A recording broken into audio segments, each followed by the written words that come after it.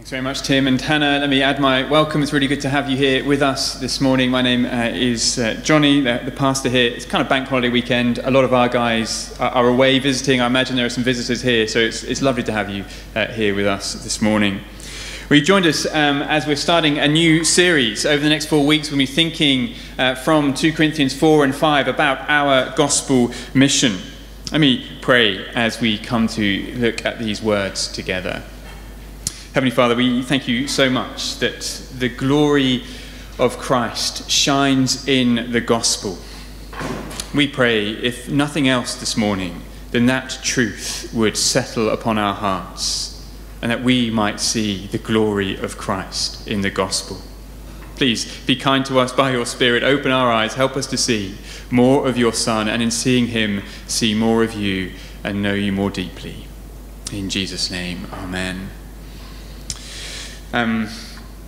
Redeemer, some of you will know, some perhaps wouldn't know, Redeemer isn't an old church. We had only been going about a year before the first lockdown hit. And then for the last 18 months or so in the life of the church, and in all of life really, it's been dominated by COVID. For me, like church, I guess that was kind of government guidelines, kind of waiting for the latest update. What can we do? What can't we do? Zoom meetings, trying to hold everyone together when you're the only one speaking, hoping that you can kind of fill the silence with ridiculous stories and anecdotes. And we've kind of hopefully, I might be naive, but hopefully that's behind us, or at least most of it's behind us. And so my hope for this short series is to think again, well, what are we about as a church? Why did we plant Redeemer Winchester? What's our vision going to be now that, Lord willing, COVID isn't going to dominate our lives in the way that it has done? So in 2 Corinthians 4 and 5, the Apostle Paul is defending his ministry to the Corinthian Christians. He's defending his message. And he shows us what his mission is and how that mission shapes his life. Now, we could say lots about why we started Redeem. We could say lots about the kind of culture of the church that we're trying to create here. But these chapters are a brilliant place to start as we look at how Paul lays out his mission. Have a look at verse 5. Paul says, "For what we preach is not ourselves, but Jesus Christ as Lord, and ourselves as your servants for Jesus' sake." His mission, his message is this: to preach Jesus Christ as Lord and ourselves as your servants. And I think that's probably it for us as well, isn't it? Our gospel mission is to preach Christ and to live like Christ, to be your servants. Lots of people, lots of businesses, lots of churches have been talking about resetting things, resetting their lives, resetting their aims and their practices now that we're hopefully out of lockdown. And it could sound like that's what we're doing here, a bit of a reset. But actually, I don't think it is. I don't think what we are doing is a reset or a rethink. This isn't some kind of great post-COVID vision. No, the mission to preach Christ and live like Christ, well, that is our mission, full stop. COVID or no COVID. Look what Paul says in verse 1. "Therefore, since through God's mercy we have this ministry, this mission, we do not lose heart." See, Paul is facing all kinds of opposition to his message and his mission, all kinds of setbacks. But what does he say? We do not lose heart. We do not retreat. We do not give up. If a fourth wave of COVID hits us in the winter and we are sent back into lockdown, this is still our gospel mission. We do not lose heart. We preach Christ and we live like him. If some other disaster hits our lives, if the economy crashes, if we end up at war, if another more deadly pandemic hits, this is still going to be our mission. We do not lose heart. We preach Christ and we live like him. That's our gospel mission.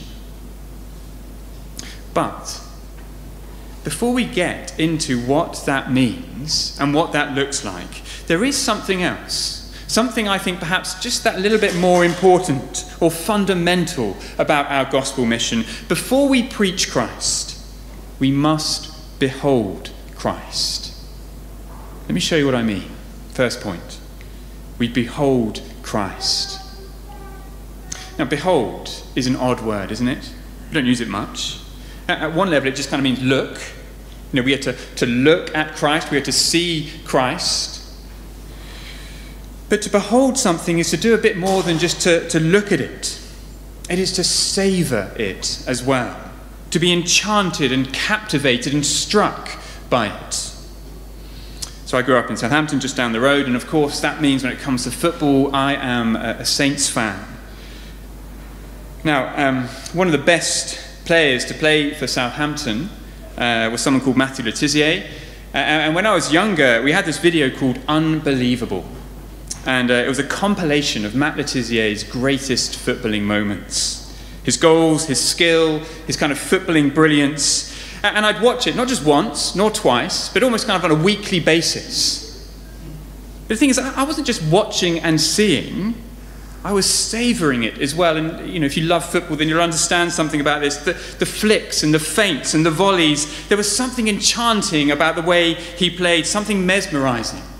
See, Laura has poetry, I have Matt Le Tissier, and they both have the same effect on us.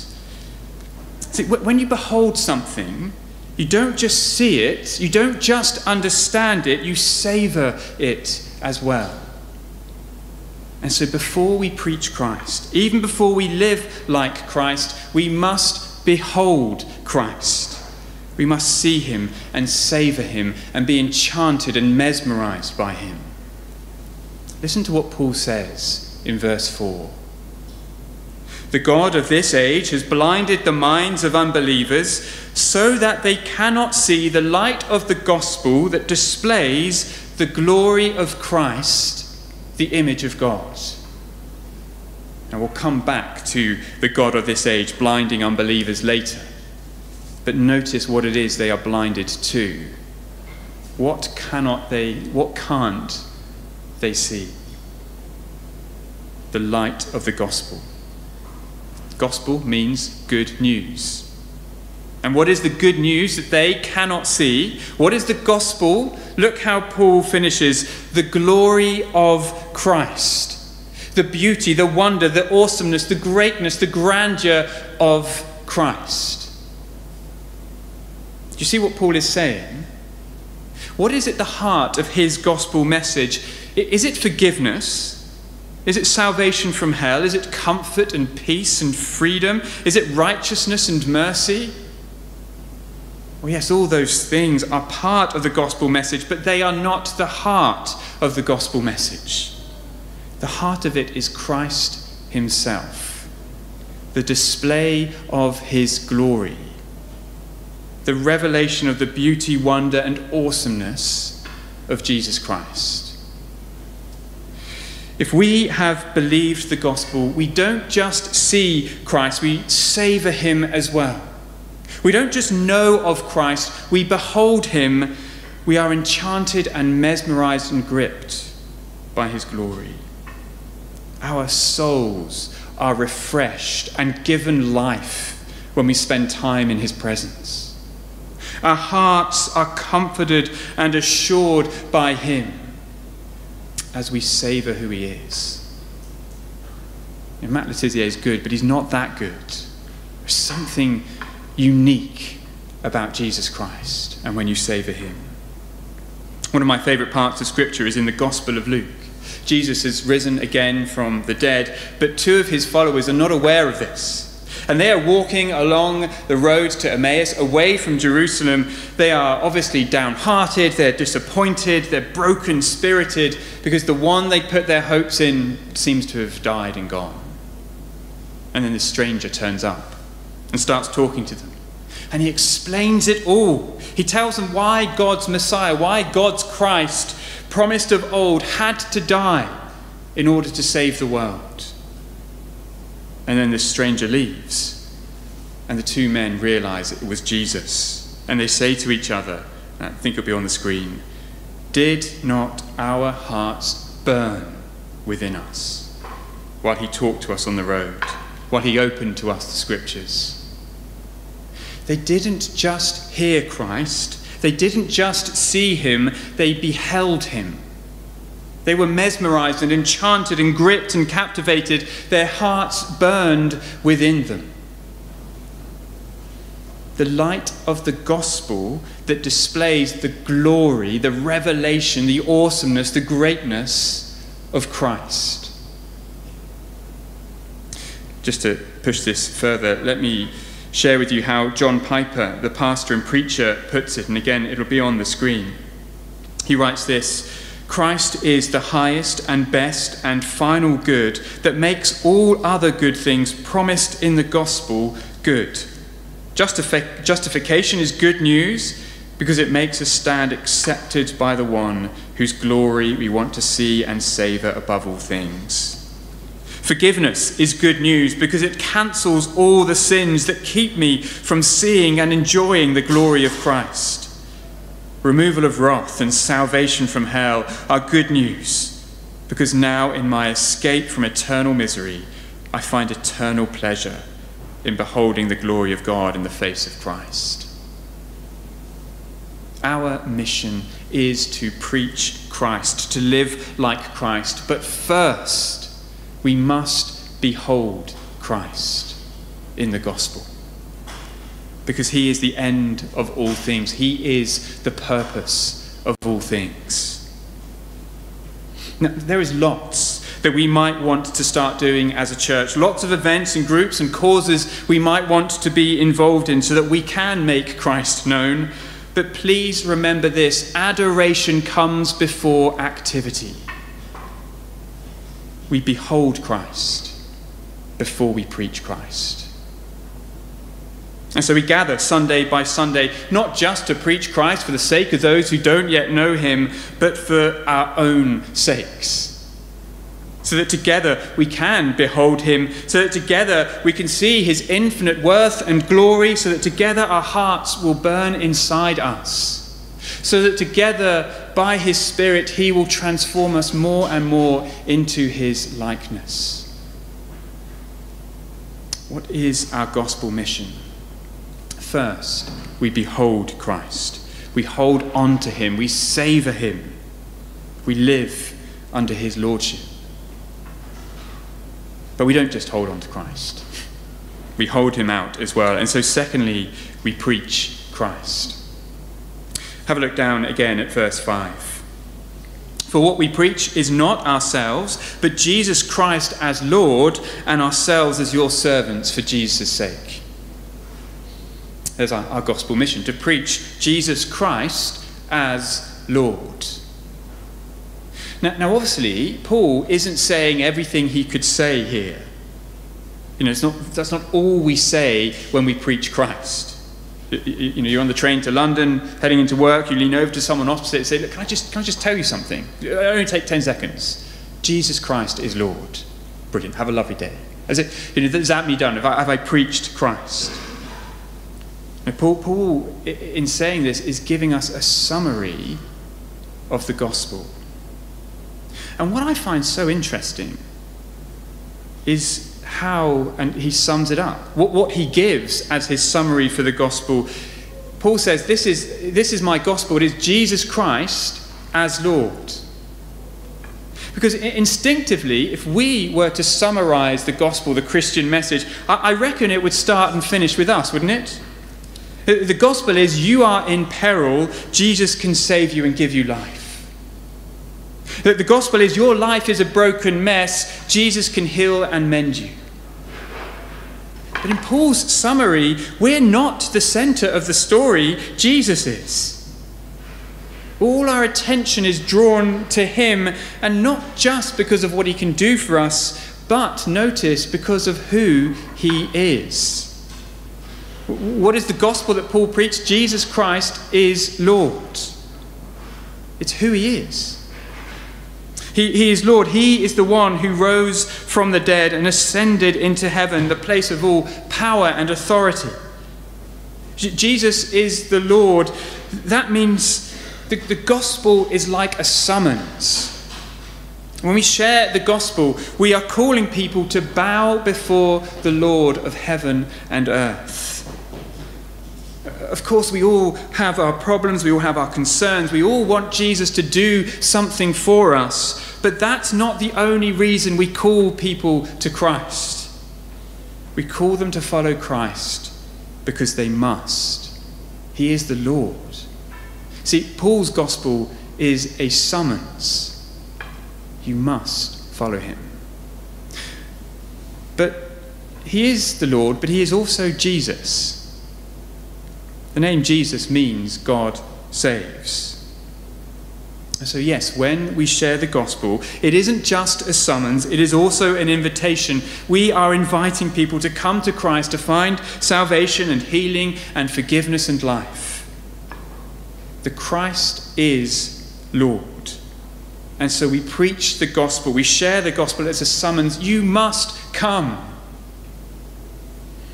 And the Christ is Jesus, God who saves.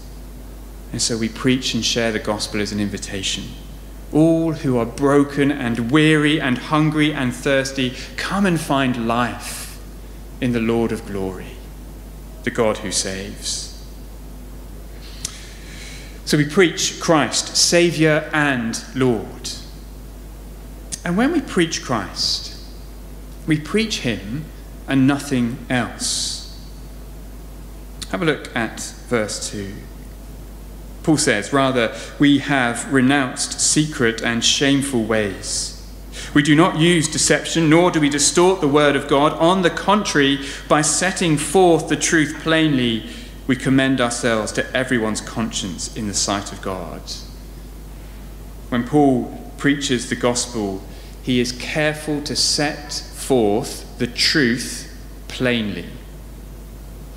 So, he tells us he's not secretive. He doesn't try to be cunning and crafty in the way that he shares the gospel or goes about his ministry. He does not try to manipulate people into believing and being part of the church.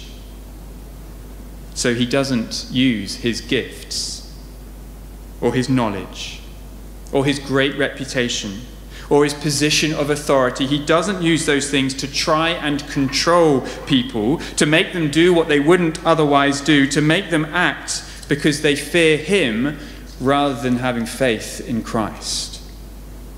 That would be cunning and crafty and manipulative, wouldn't it? No, he sets forth the truth plainly. And when Paul preaches, he doesn't deceive or distort the word of God. He doesn't tell people just what they want to hear. No, he doesn't leave out the hard things. He doesn't only talk about grace without law. He doesn't only talk about Jesus as Saviour without saying that Jesus is Lord as well. He doesn't just talk about heaven without mentioning hell. He does not just affirm people without challenging them. Paul doesn't deceive or distort the word of God. Instead, he sets forth the truth plainly. Persuasively, yes. Convincingly, yes. But plainly. So what about at Redeemer? Do we set forth the truth plainly? Do we distort and deceive, telling people what they want to hear? My guess is that we've got this in Scripture because it's going to be a temptation for us to do those things, to try and manipulate people, to try and distort, so that some would believe. But maybe you think, no, we don't do that, and I hope that as a church that isn't what happens to us. But here is a question to have in mind as you come week by week. Am I ever offended by the teaching I hear at Redeemer? Am I ever challenged to change the way I live or the way I think about something? Do I ever feel uncomfortable in church? Because if the answer is no, then either maybe you're not listening very hard, or worse, we've stopped setting forth the truth plainly. We are only telling you what you want to hear. Paul sets forth the truth plainly, and so must we. We preach Christ and nothing else. No craftiness, no manipulation, no distortion. And you kind of think, well, that's obvious, isn't it? That's what a church should do. Why are we making such a fuss about this? But the reality is, if you love those around you, if you care for those who don't yet know Christ, then your heart will break when they don't respond to the gospel. And then you'll be tempted to look to anything to try and persuade and convince them. Anything that might cause your friends, your families, the people at work to put their faith in Christ. Maybe if I just change the way I deliver it, maybe if I find the right technique, put on the right course or the right event, tone down some parts of the message, get the right atmosphere in church. They're not all bad things, are they? But why is it that people don't believe? In the end, it's not about our technique. It's not about the way that we package Christianity. No, people don't believe because something else is going on.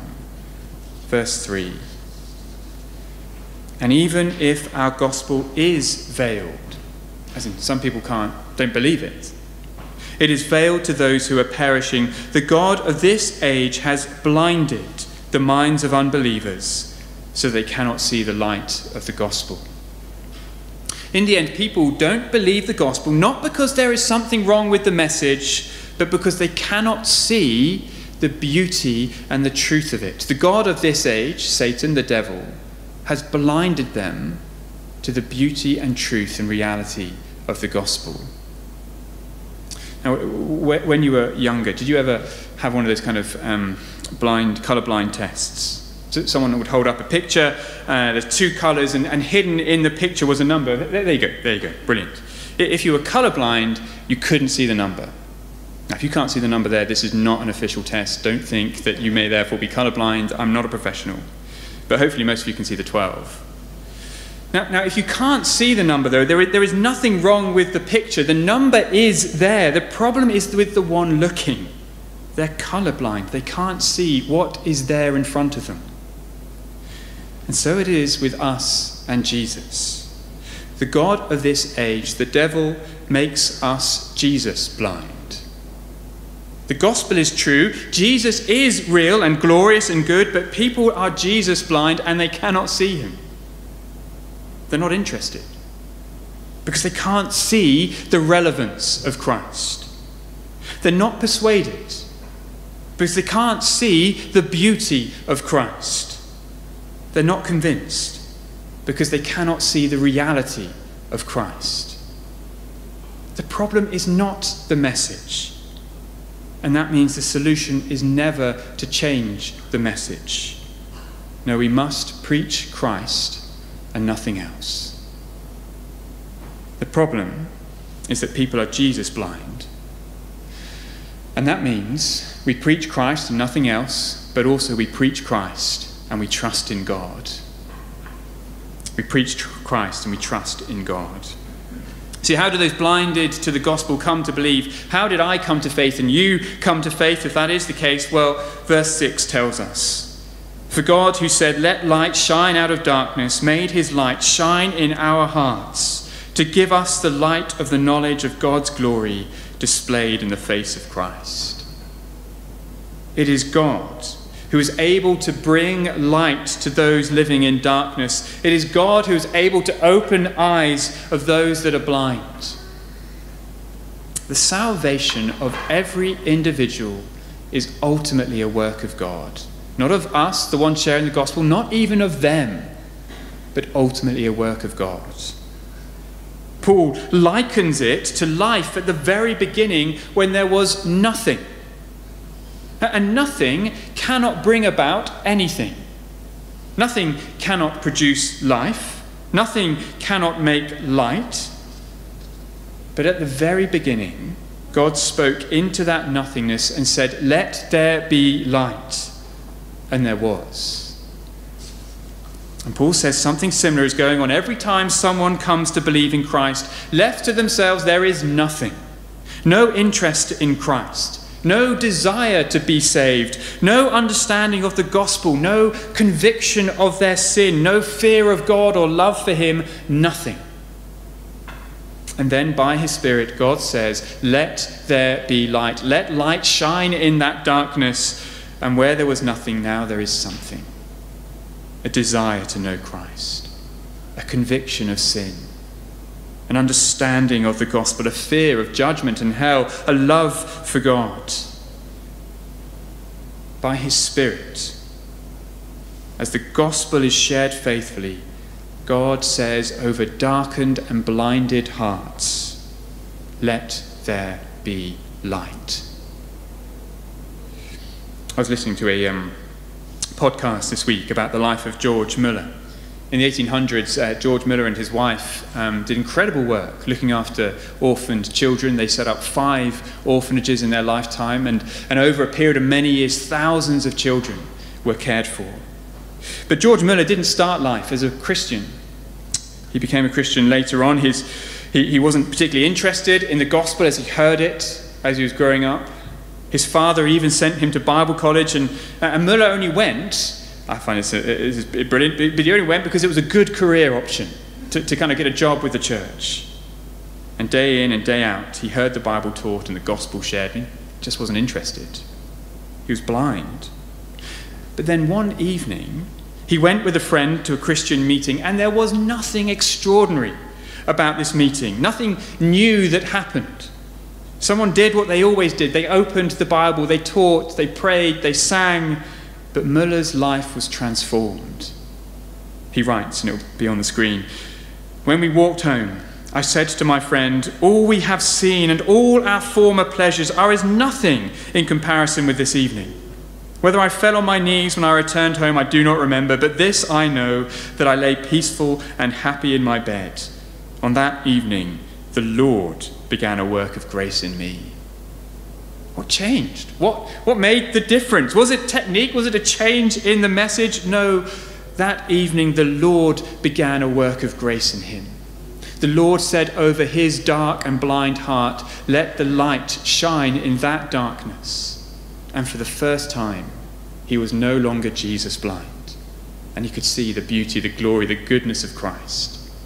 And he came to believe. You see, the salvation of every individual is ultimately all of God. He is the one who says over those darkened hearts, let there be light. And how does he do it? He does it in response to our prayers and as we preach the gospel, as we preach Christ. And so we preach, we share, we point people to Christ, we live lives that are committed to Christ and commend him, and we pray and we trust and we plead with the Lord, please shine your light into their darkness so that they can see the glory of Christ in the gospel.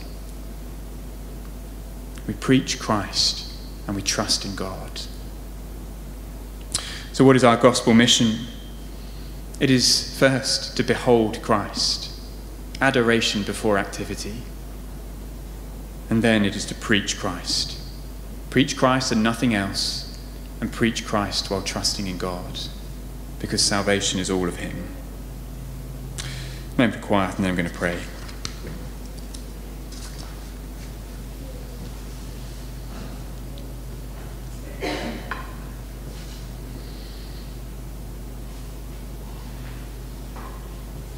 For what we preach is not ourselves, but Jesus Christ as Lord, and ourselves as your servants for Jesus' sake. Heavenly Father, we pray that that would indeed be the mission of Redeemer. All of the consequences and outflowing of that as well that would shape our church, but that we would rally around this, to preach Christ and to live like Christ. But Father, we pray as well that as we preach Christ, we would preach Christ to ourselves, that we would behold him, that we would savour him, that we would love him and long to live under his lordship. And as we treasure him above all else, may that draw those who don't know Christ to the gospel. As they see how infinitely precious and worthy he is of our lives, then may others be drawn to him as well, that they might behold him and savour him, and in knowing him know you. Praise in Jesus' name. Amen.